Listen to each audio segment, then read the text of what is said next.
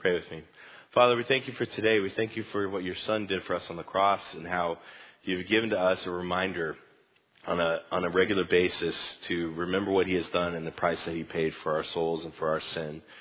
Lord, I thank you for the forgiveness that we readily receive. And Lord, I pray that we would seek earnestly after you in a relationship with you that would go beyond just Sunday morning or beyond the appearance of performance, but one that would be transformative, and we would walk with you on a daily basis and seek your face. And Lord, we lift up the rest of today. In Jesus' name I pray. Amen. This morning, we're going to do our scripture reading from Acts chapter 13, beginning in verse 47. So if you have your Bible, it's going to be real short and sweet scripture reading this morning. Acts chapter 13, verse 47. And then after we do our scripture reading together, I will introduce our speaker for the missions conference. So Acts 13, I'll begin in just 44, just for a little bit of the context for our scripture reading in verse 47. The next Sabbath, nearly the whole city assembled to hear the word of the Lord. But when the Jews saw the crowds, they were filled with jealousy and began contradicting the things spoken by Paul and were blaspheming. Paul and Barnabas spoke out boldly and said, "It was necessary for the word of God to be spoken to you first, since you repudiated it and judged yourself unworthy of eternal life. Behold, we are turning to the Gentiles. For so the Lord has commanded us, I have placed you as a light for the Gentiles, that you may bring salvation to the ends of the earth." That's our scripture reading today. Allow me to introduce to you our missions conference speaker real quick. Just to let you know that tonight at 5:30, right here at Calvary Bible Church, we'll have our Sunday evening service for our missions conference, which will conclude the missions conference this weekend. So that's tonight at 5:30, right here in the sanctuary. And Jim Adams will be sharing with us tonight as well. But allow me to introduce him to you.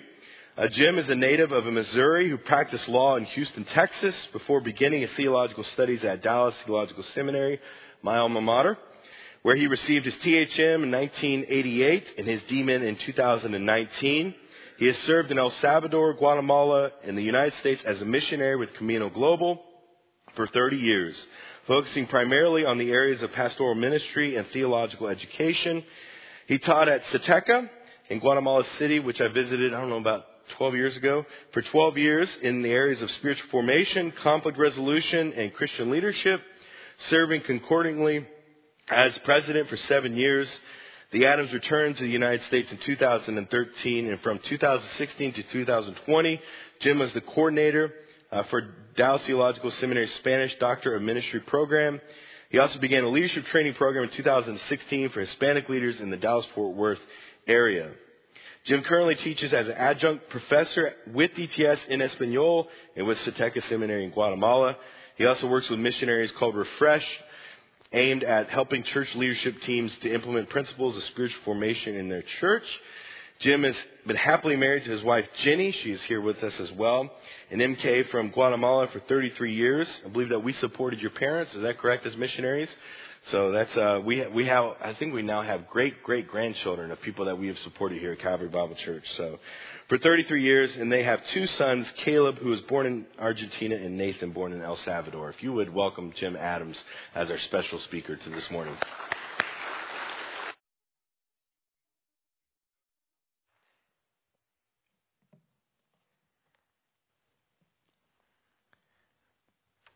Thank you, Pastor Byron. Thank you, church. It is always a privilege to share the Word of God, and it is a special privilege to share it with you on this 55th missions anniversary. You inspire me. You inspire me with your faithfulness. Just hearing that about how you supported, 4 generations of missionaries. That is faithfulness. You inspire me because you make me see how awesome God is in blessing every tribe, every tongue, and every nation with His gospel in Jesus Christ. Let's pray. Lord, you are faithful, great and glorious. Open our heart this morning to hear what you had to say to each one of us. You bless us not only with your word, but with the very love that you pour into our souls by the power of the Holy Spirit. And we pray in Jesus' name. Amen. I love reading about church history. Especially the early church. Anybody else here like church history? Maybe? Okay. We've got some fans of church history. One of my favorite church historians is a man named Gerald Sitzer, who recently wrote a book called Resilient Faith. And what I like about Gerald Sitzer is that he doesn't get all tangled up in the details about the church fathers and the reformers and the church councils and all the creeds, although he is an expert in all that. But in Resilient Faith, he asks a question that fascinates me. And the question is this: How in the world did the Church of Jesus Christ ever survive and thrive in a culture of Roman power that either ignored the church or despised the church or sometimes even hated the church so much that it would kill the followers of Jesus Christ by some of the cruelest means that man ever devised? How did that happen? Because the church had nothing. They had no public buildings to worship in. They had no Christian schools to send their children to. They didn't have Christian books. They had a few discipleship manuals.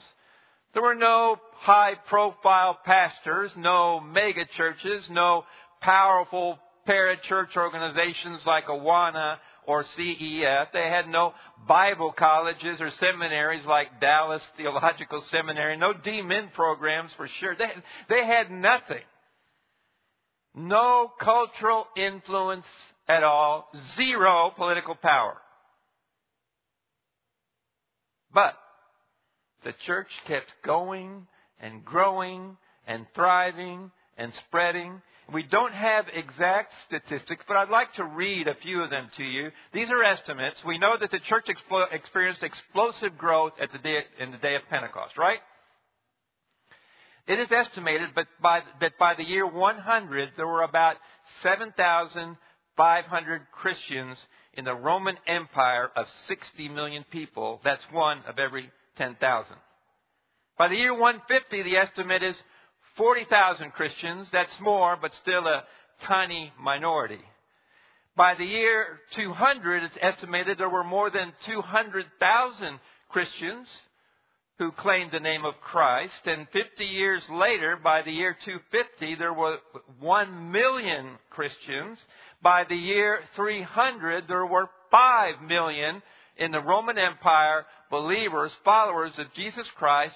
And all this, get this, all this before 313, when Constantine, in the Edict of Milan, declared that Christianity was an official religion. So in other words, all this growth took place at a time when you might be mocked, marginalized, persecuted. Your property might be taken. You might even be executed for being a Christian.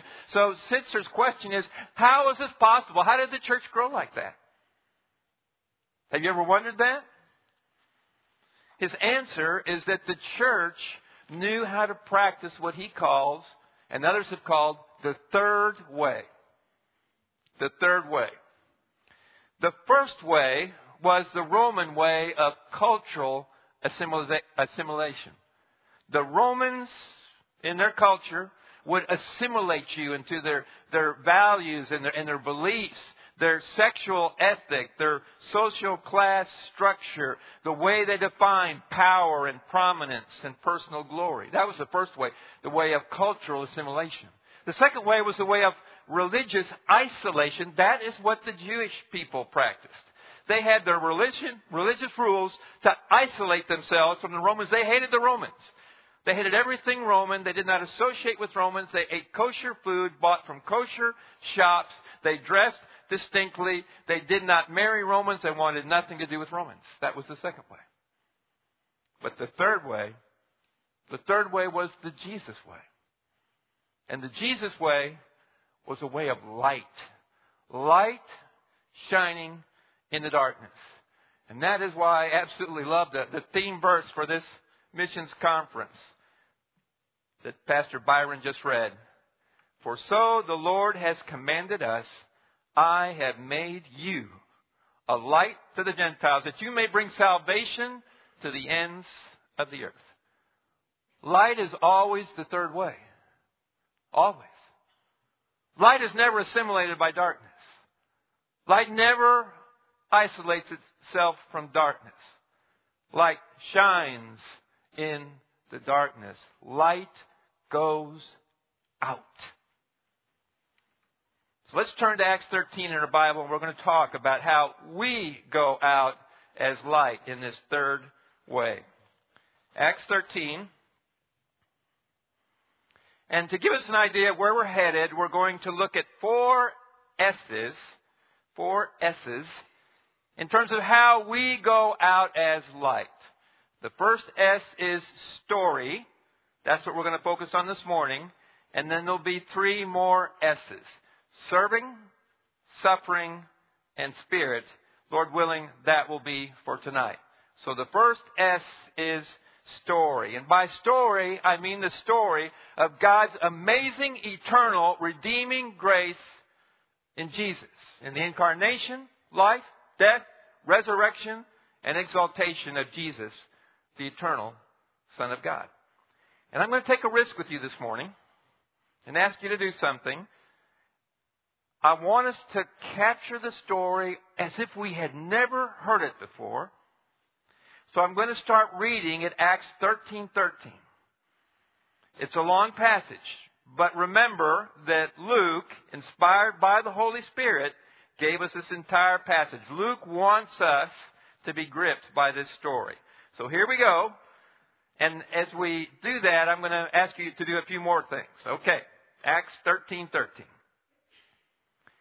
Now Paul and his companions set sail from Paphos, which is Cyprus, and they came to Perga in Pamphylia, which is the southern coast of modern-day Turkey. And John left them and returned to Jerusalem.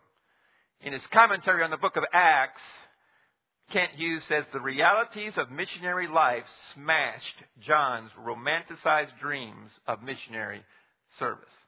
I hate it when that happens. Verse 14, but they went on from Perga, and they came to Antioch in Pisidia, which is the leading Roman colony in that region. And on the Sabbath day, they went into the synagogue, and they sat down, and after reading from the law and the prophets, the rulers of the synagogue sent a message to them, saying, brothers, if you have any word of encouragement for the people, say it. So Paul stood up and motioned with his hand and said, and here comes the story. So here's what I'd like you to do. Just make a mental note as we go through the story of all the places where you see God's redeeming grace in action. We're on a grace sighting watch party here. Men of Israel, says Paul, and you who fear God, listen. We're at verse 17. The God of this people, Israel, chose our fathers and made the people great during their stay in the land of Egypt, and with uplifted arm he led them out of it. You see any grace there? Yeah. And for about 40 years he put up with them in the wilderness, obviously referring to the golden calf and the rebellion of the people. And after destroying 7 nations in the land of Canaan, he still gave them their land as an inheritance. Lots of grace there. All this took about 450 years, and after that he gave them judges until Samuel the prophet.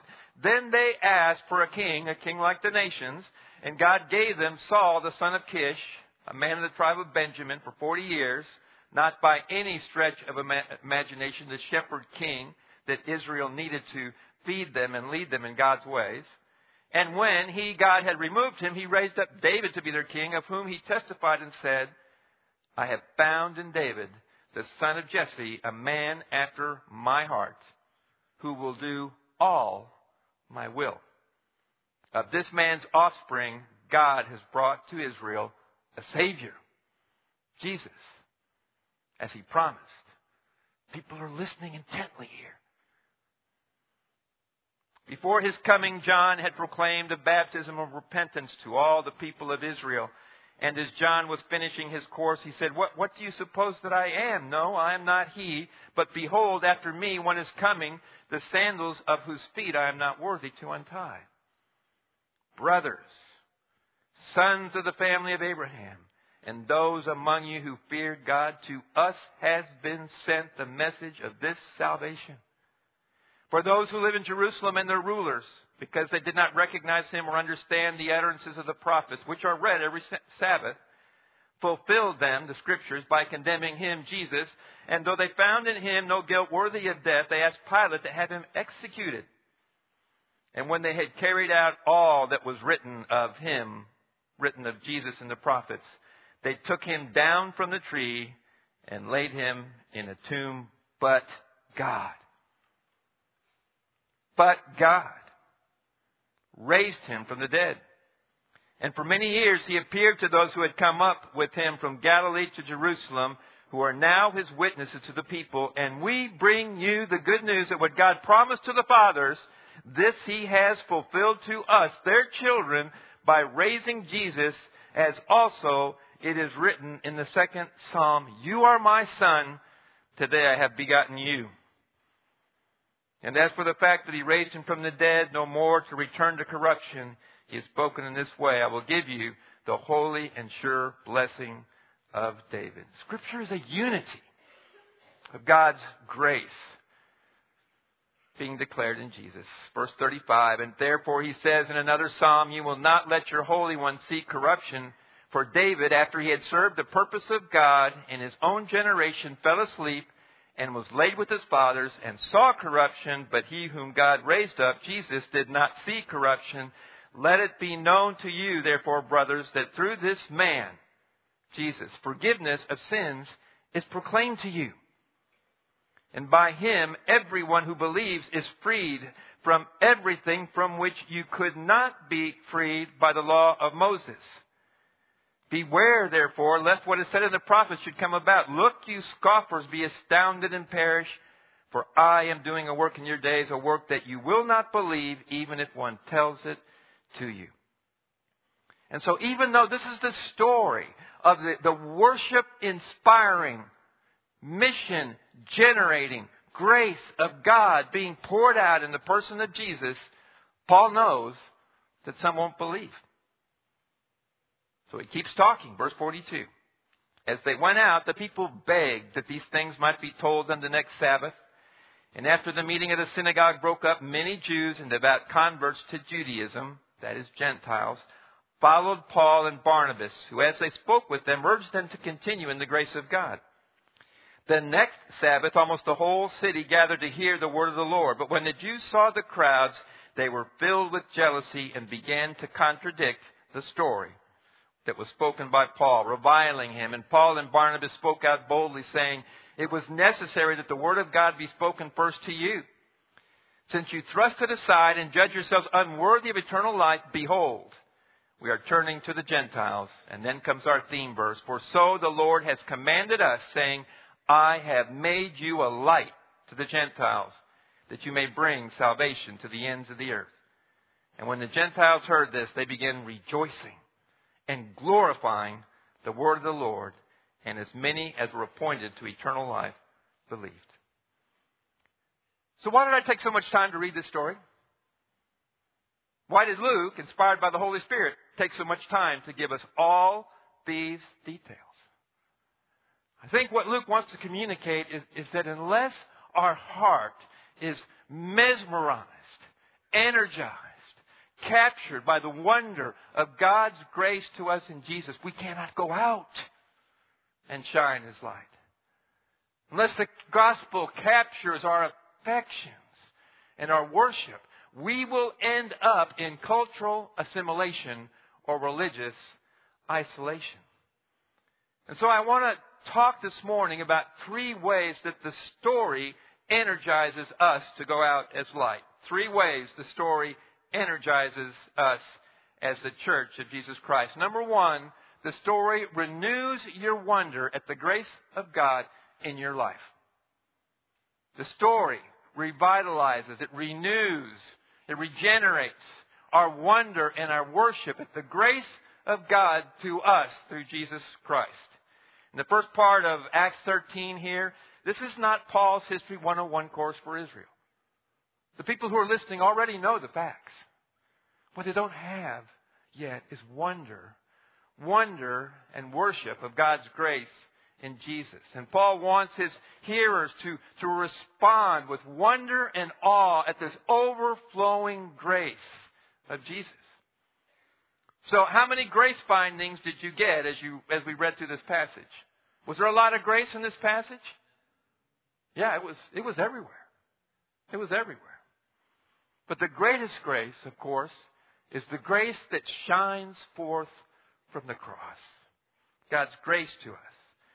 The so-called shepherd leaders of the nation of Israel had the kings of the nations crucify the Lord of glory.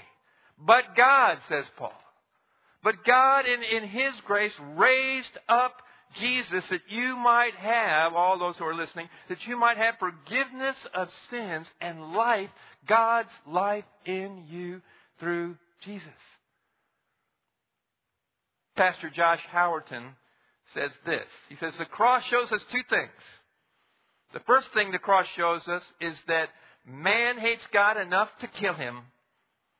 The second thing the cross shows us is that God loves man enough to die for him. I beg of you this morning, I do. I beg of you, let your heart be energized by the wonder of the grace of God to you in Jesus Christ. I beg of you to worship God for the wonder of His grace to you and to me.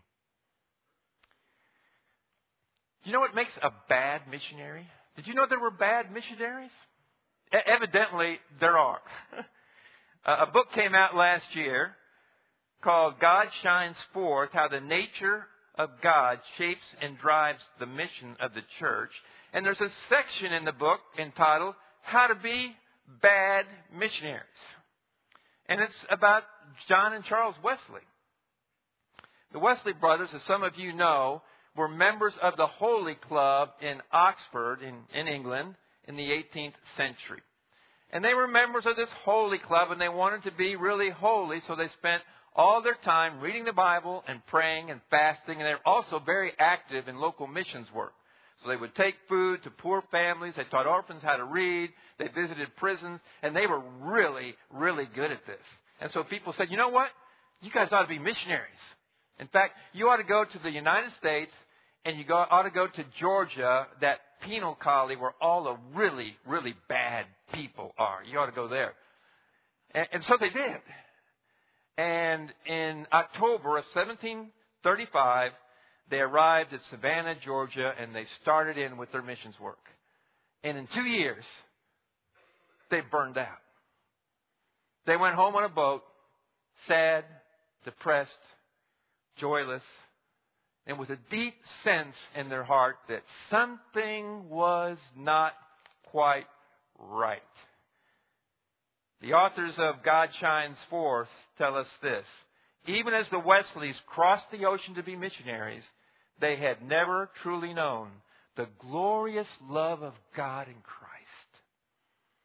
Their ministry, their mission, say the authors, were not the fruit of happy hearts, but the toil of spiritual captives. That changed. The Wesleys did come to know the glorious love of God in Christ Jesus, mainly through the influence of Moravian missionaries and by reading Luther's commentaries on Galatians and Romans. And for Charles Wesley, the breakthrough came on Sunday, May 21st, 1738.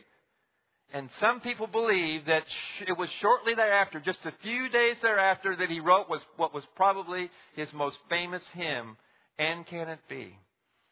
And can it be that I should gain an interest in my Savior's blood? Died He for me who caused His pain, for me who Him to death pursued? Amazing love, how can it be that Thou, my God, shouldst die for me? 3 days later, it was John Wesley. He was listening to someone read the preface to Luther's commentary on Romans. It was probably William Holland, who was a house painter and a friend of the Wesleys. And John Wesley says this, "I felt my heart strangely warmed. I felt I did trust in Christ alone for my salvation, and that He had taken away my sins, yes, even mine, and that He had saved me from the law of sin and death." Does the story still warm your heart? Does the story still stir your soul? How can it be amazing love that Thou, my God, should die for me? And so in England in 738, revival began, and missions went out with people like the Wesleys, George Whitefield, William Holland, and many others, names we do not know, energized by their understanding of the incredible, wondrous grace of God in Christ Jesus. And I know, you could say this morning, well, yeah, the Wesleys, they were bad missionaries. I mean, who even knows that they were Christians at the time? But the bigger point this morning is, are you serving as a spiritual captive or with a happy heart in Jesus? Because if this morning you are serving the Lord as if it were a spiritual captive, God would delight in changing that. God would delight in pouring into your soul the wonder of His grace, that you might serve Him with a happy heart, with the joy of His grace. So number one, the story renews our wonder and worship for the grace of God in Christ Jesus to us. Number two, second thing the story does to help us go out. It refreshes our strategies to focus on the glory of Jesus. The story refreshes our strategies, our mission strategy, our evangelism strategy, to focus on the glory of the person and work of Jesus. So let me explain what I mean by that. When Paul starts his message in Acts 13, he doesn't say, "How many of you would like to know if you're going to heaven tonight?" Now that's a good question, and I've used it. But Paul has something more in mind here, and let me explain where I'm going with this with a personal story. When we worked in El Salvador for many years, I worked with a group called the Evangelism Commission. I worked closely with a pastor evangelist named Silas Calderon. I'm always grateful to God for him. He took me under his wing as a young missionary and showed me so many things. So the Evangelism Commission, we would go out to these different towns and places, and we would do evangelistic events. Sometimes they were open-air events. Sometimes we would do evangelistic events within the church. And my job was to help Silas. I was supposed to do the training of the church in evangelism. And he did the preaching. So as we did this, it was not too long before I began to discover that church members, where we were doing these events, did not know how to share the gospel. We would make visits to the homes of people that we contacted, and they would, people who did not know the Lord, with church members, and the church members would say something like, "Sure would like to see you in church this Sunday. You know, God He could really bless your life if you just let Him. You know, God would like to work in your family." Those were good things, but the gospel was AWOL. So I had this, what I thought was a brilliant idea.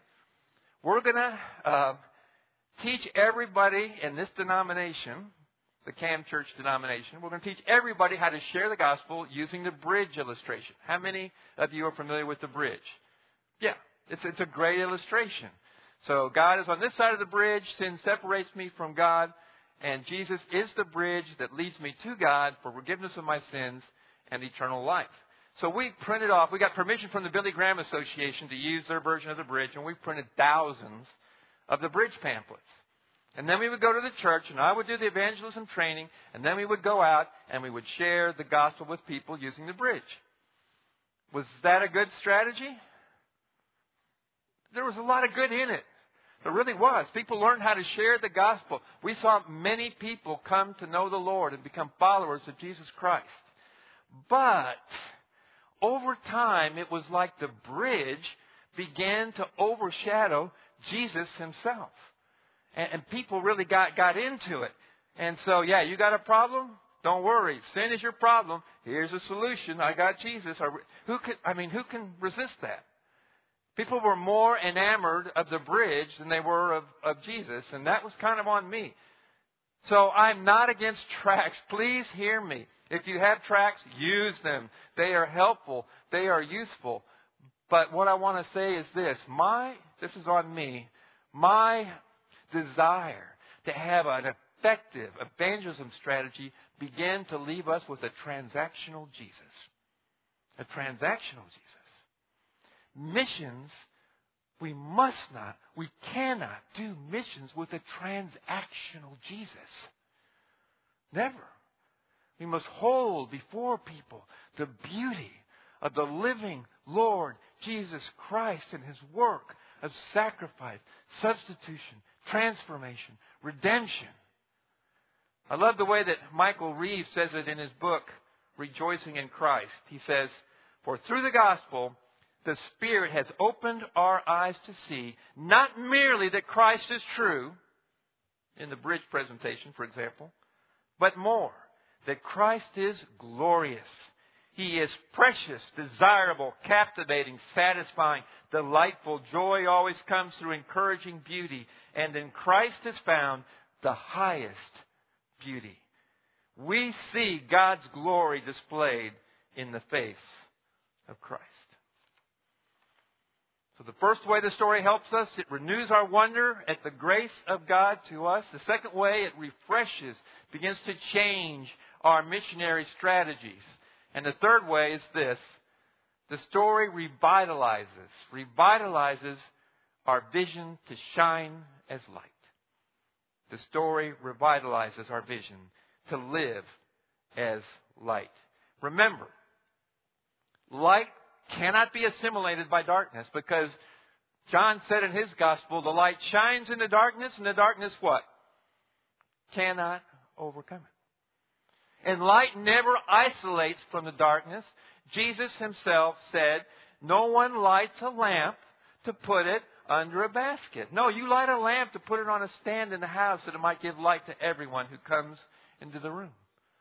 The light shines in the darkness. And you, dear church, you are light in the Lord. The New Testament says that again and again. Paul says in Ephesians 5:8, "At one time you were darkness, but now you are light in the Lord. Walk as children of light.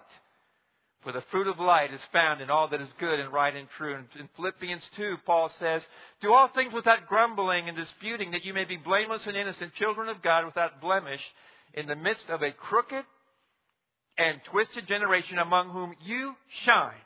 You shine as lights in the world, holding fast the word of life." Romans 13:12, written to those who were facing Roman assimilation. Paul says, "The night is gone, the day is at hand. Let us cast off the works of darkness. Put on the armor of light."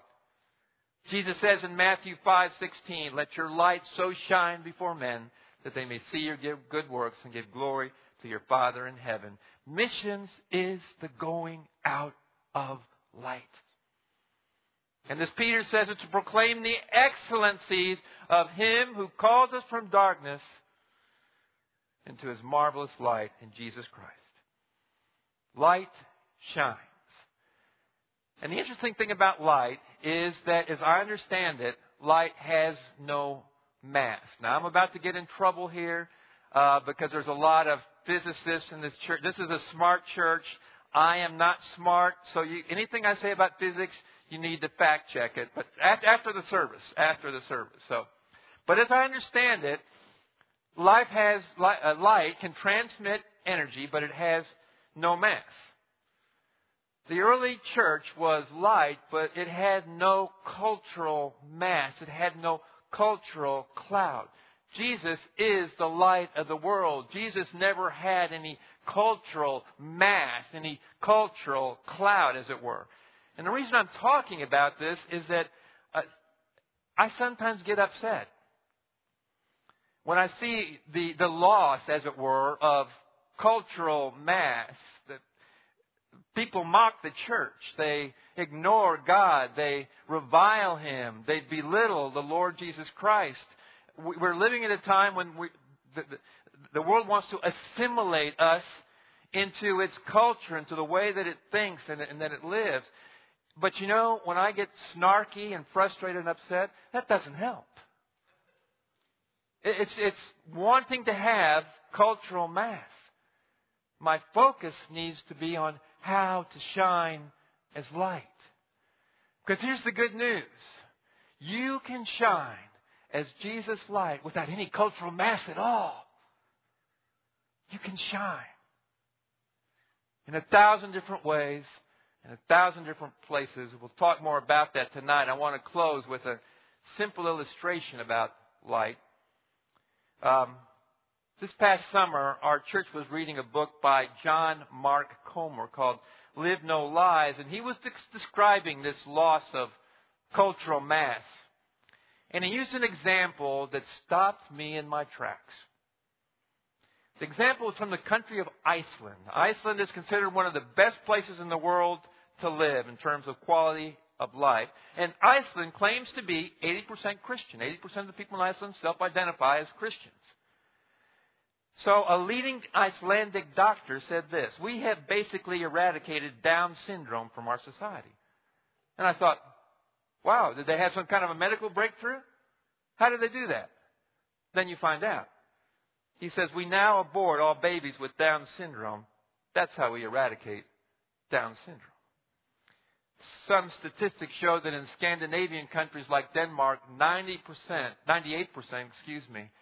of babies with Down syndrome are aborted. In France, the percentage is 77%. There are perhaps no hard statistics here in the U.S., but estimates are that it's around 67%. What does this have to do with light? In our church in Texas, we recently made a partnership with a school called the Green Oak School, which has a program for Down syndrome young adults called EQUIP, Life Prep. It prepares them to do life. And these children, these young adults, they're not children anymore. These young adults come to our church on Thursday night. They're part of our college group. They enrich our college group in such special ways. And Jenny and I see them on Sunday mornings down in front as they worship God. They come forward after the service to talk to the pastor about the message or to be prayed for. One of my fondest memories of Guatemala are a couple of boys named Brian and Danny Cajas, Down syndrome boys. They formed part of a ministry called La Fuerza de los Frágiles, the strength of the fragile ones. And I will never forget the day that they led the worship time in the seminary chapel and gave their testimonies. I'm telling you, that place was rocking. It was rocking. And Brian and Danny loved to serve the Lord, and they would come down to Sateka, our seminary, and they would help us with various projects. I remember them stuffing envelopes in the day when that's the way you did it. You used the mail, stuffing envelopes with letters that the seminary was sending out to his friends and supporters. Is that missions? I think so. That's light. That's light shining in a cultural darkness that wants to abort these babies, these children. That's light shining as it holds fast to God's Word that we value life. That's light shining forth with everything that's good and true and right. That's the fruit of the light. That's light revealing the excellencies of God's grace and power in Jesus Christ, who is the light of the world. And light shines in the darkness, and the darkness cannot overcome it. And so I love the last verse of Charles Wesley's And Can It Be? He says, long my imprisoned spirit lay, fast bound in sin and nature's night. Thine eye diffused a quickening ray. I woke, the dungeon flamed with light. My chains fell off, my heart was free. I rose, went forth, and followed thee. That's how we go out. The light leads us out, and you will shine. Yes, you will. You will shine as light in the Lord, that His salvation may go to the ends of the earth. Let's pray.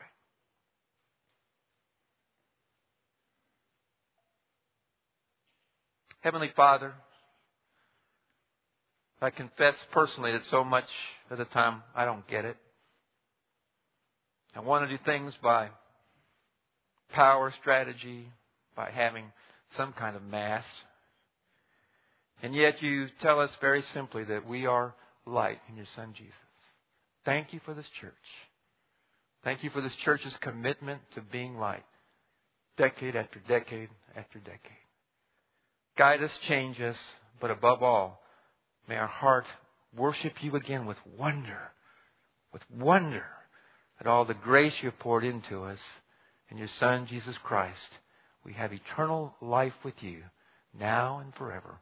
And so we pray with gratitude in Jesus' name. Amen.